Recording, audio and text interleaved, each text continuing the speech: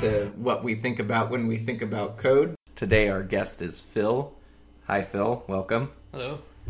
So I'm going to start with some questions just to get a feel for your personal history with respect to writing software. Mostly we're interested in how long you've been doing it, what your experience is. So can you tell me when you first started writing code and how did you learn? Okay, I guess technically the very first time I wrote code was not really in a logical sense. It was when I was 4 or 5. I was basically my older brother was kind of learning to program, and he had this basic thing, and he basically taught me like a command that lets me play music by just saying like which note to play, how long each note should go for, and it was there was no logic there, but it was kind of a way to translate from I guess text to sound. So the commands you wrote would be text. Yeah. And just to clarify for the listeners, you said your brother had a basic thing. You mean basic? The basic programming language. Yeah. So he was learning, like he was like 3.5 years older than me, and he was kind of learning that stuff too. Okay. So he was messing with it, and then I kind of just followed along and did my own thing. And did you continually use code from then until? No, I actually kind of stopped until I started learning it more formally in middle school. Okay. So I went to my middle school had a magnet program, and they had a computer science class. So I basically learned in a more formal setting there, and I think we started with BASIC also in 7th grade. Okay. And so from middle school, you kind of continuously have been writing. From that I've been software. continuously writing code, all the time basically. So I took CS classes every semester from 7th grade, beginning of 7th grade, until I finished college. And how long have you been writing code professionally? Since 2004, so I guess nearly 13 years. Okay. So I had some minor internships before that, but it was mostly like coding in college courses, for 4 years, and before that in high school for I guess 4 years. Okay. So to set the stage, I want to talk about sort of what's commonly called a state of flow. Does that word mean anything to you? I feel like it can mean a lot of things. So. Okay. Let's just think about the states when you're extremely productive. Do you experience states where you're much more productive than your default state? I guess sometimes. I don't think it's really a conscious thing to me. Yeah. So, there are times, but I don't. But are there periods where it seems like code kind of just comes out, you can't type fast enough to keep up with your mind? Maybe when I was younger, not nowadays. Okay. I think actually when I'm doing real world coding, then that's a little different from, say, when I was first learning and, first doing kind of well-defined things as opposed to, I guess, having to work with existing code and, try to basically modify existing code rather than, do something as part of, say, a class project. Mm-hmm. I feel like those are kind of two different ways. Mm-hmm. Yeah. But do you ever have the experience where you'll be working on some problem and going back and forth, and then all of a sudden the solution hits you and you are very productive in solving it? For me, I feel like that might occasionally happen, but I don't think it's actually that common a thing. I feel like it's more of a gradual thing for me. Okay. Let's try a different tack then. One thing I'm interested in getting at is what kind of what goes on in your mind when you're thinking about code. Just going in your day to day. Let's imagine you're looking at some function and you need to make some changes to its behavior. What happens in your mind? Do you just repeat the words to yourself? Do you, as you're typing it, like? I guess I think about it. I try to think about it on a structural level. You know, what the new goal is and how that differs from what the old goal was. Mm-hmm. So you kind of see these goals in your head, and you're making changes. What is it like to move the new code to change the new code to meet the new goal? How do you conceptualize those changes, like, in your mind? Do you see, do you see yourself as, like, physically moving code around? Are you changing words? Yeah, I don't think about it much in terms of words. I think about it in terms of concepts, I guess. Okay. And what do the concepts look like or feel like? I guess it's kind of spatial in a sense, but it's not. I don't know. I mean, I definitely don't feel like I see it in terms of, like, English. You know. Uh-huh. I feel like I see it on a more abstract scale. Mm-hmm. And so, yeah, more abstract than English. But what is the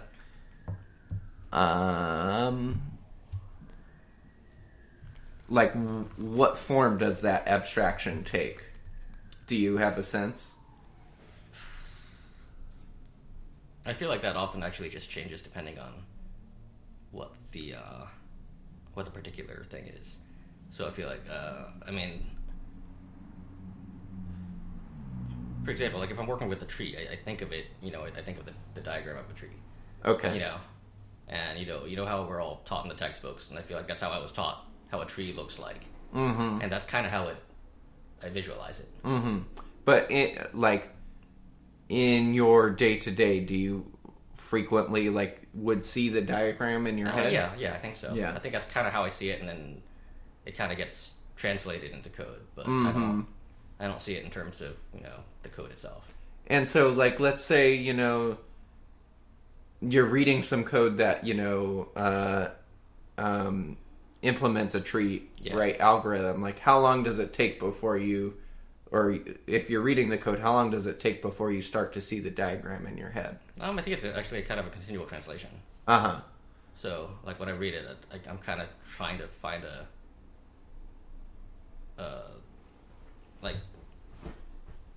trying to visualize it in terms of, well, what I see in the textbooks, I guess. Okay. And then, so, yeah, let's follow along. So, like, let's say you have this diagram kind of floating around in your head, like,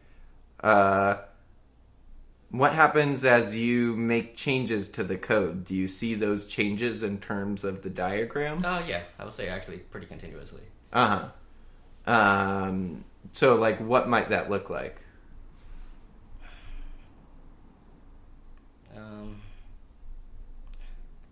Okay, like, let's say, I guess, do you kind of, like, see the diagram changing in your mind? Yeah. Or, yeah. Okay. Yeah. And so, at that point, that to me sounds like getting close to what I would have described earlier as flow. Like, Okay. Yeah. But so at that point, when you're actually writing the code, are you thinking very much about the actual, syntax that you're writing, or do you mostly conceive of it in terms of, like, the form that you have in your mind? I think it depends. Like, in things like data structures, I feel like that's what gets turned more into a diagram. In terms of, say, if-then statements, I feel like that's a little bit different. Uh-huh. So, like conditional logic, I think it actually is more.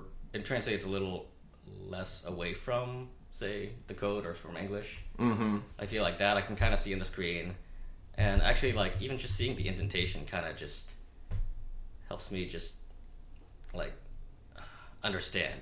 Uh-huh. It just by looking at it, just like actually the literal shape of the code just from the indentation is kind of how I visualize, like, conditional logic. Yeah. Yeah. Cool. Are you aware of anything that can kind of trigger you to start seeing and manipulating code at the diagram level in your head? I guess for diagrams, it's like I basically translate a data structure to a diagram, and or a sets of data structures or how they interact with each other. Yeah. I feel like that's where it kind of moves from the code to maybe kind of a separate space. Yeah. But, I mean, I guess to come back earlier, like, are you ever, like, kind of, like, let's say you're modifying some data structure, right? Yeah. Are you ever writing code, but you find that in your mind, it's the diagram that you're manipulating? Or, like, the code is kind of coming from the changes you see in the diagram? Yeah, I would say it's pretty directly translating from the diagram. Yeah. Okay. And then, so are you aware of anything that kind of makes you go into that state? Or are you just always No, I think I'm always in it. Okay, wow. That's pretty impressive. So. I mean, okay. Yeah, it's hard for me to kind of see code in terms of English, I feel like, and I know some people might see it differently. Like, I've definitely had coworkers who would describe it, who would send me, say, an email describing what they're doing, and they describe it in, like, a long English paragraph. Yeah. And to me, that's, like, not as easy for me to understand as yeah. they just kind of did pseudocode or something. I feel like it's way easier for me to understand. Yeah, interesting.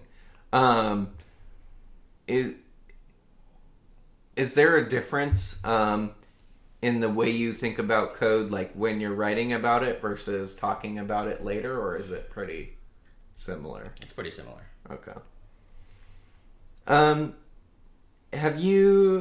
So we talked about like data structures versus if statements. Like, have you had different experiences at different scales of code? So like a method versus a whole module, or set of interacting modules versus a code base. Do you notice if there's any difference in the way you conceptualize at each level? I guess I feel like I try not to, actually. I mean, I would like to think that it's just a matter of zooming, Okay, can you explain that some more? Try not to what? Well, I guess in the sense that when I think about abstractions, I don't know, I guess I just kind of want to see it. If it's zoomed out, I kind of want to see it the same way as if it's zoomed in. It's like when it's zoomed out, I don't want to think about the details. When it's zoomed in, it's kind of the same structural thing, except I do see the details. Okay, so you're saying when you're looking at... When I'm looking at it zoomed out, it's like I kind of translate some parts into black boxes. When I zoom in, I basically try to, I guess, tune out the rest of it, and in a sense. So it's kind of sometimes. I mean, the inverse, right? Zoomed out is like making things fuzzier, but zooming in is like everything else kind of becomes fuzzy.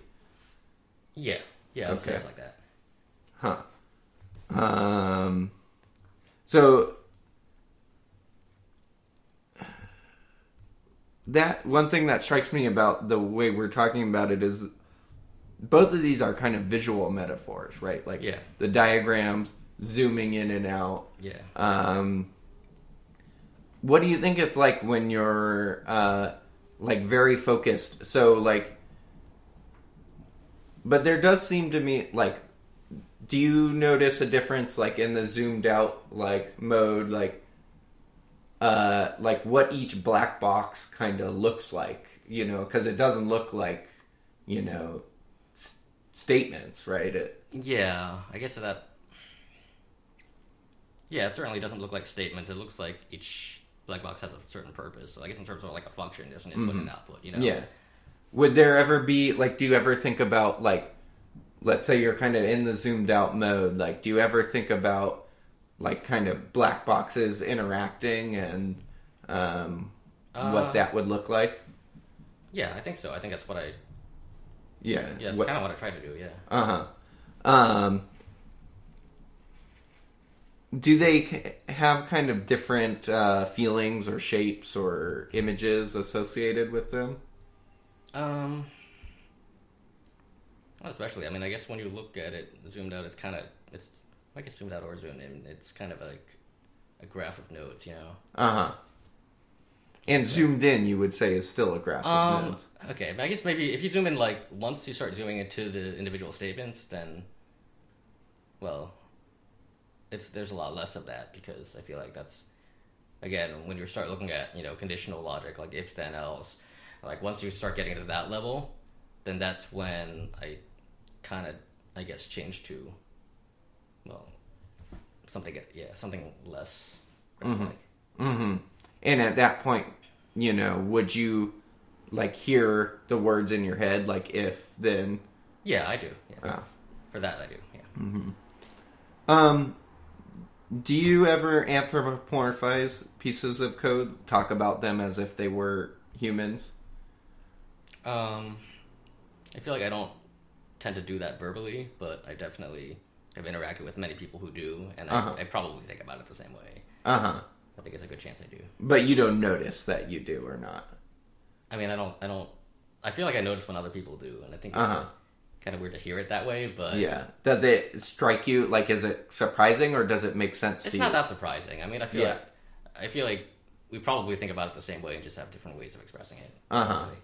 And do you have a feel for, like, what kinds of code is suitable to be anthropomorphized? Like, would you ever anthropomorphize a method, or, is it more at the level of the whole class? Yeah, I think a method could be. I mean, a method has a purpose. So you could say the method, like, all right, this guy does certain thing, and then you pass it on to this other guy who does certain thing, or something like that. Okay. I feel like that's a common way I hear it. Yeah, I hear it expressed. Yeah. Okay. Interesting. Have you noticed anything? I guess you've been writing code for a long time, so it may be hard to remember. But like, has this ability, like, or this, like, seeing things as a graph, or like, the way you conceptualize code, has it changed as you've gotten more experience?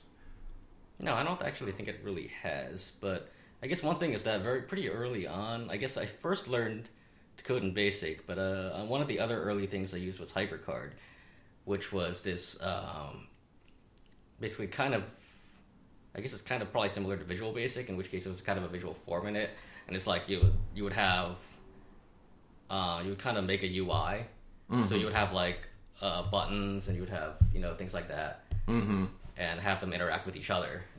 So I think maybe the fact that I'd done that kind of makes me think about it in that form sometimes. Okay. It's like, this thing here, when you click on it, it does certain thing.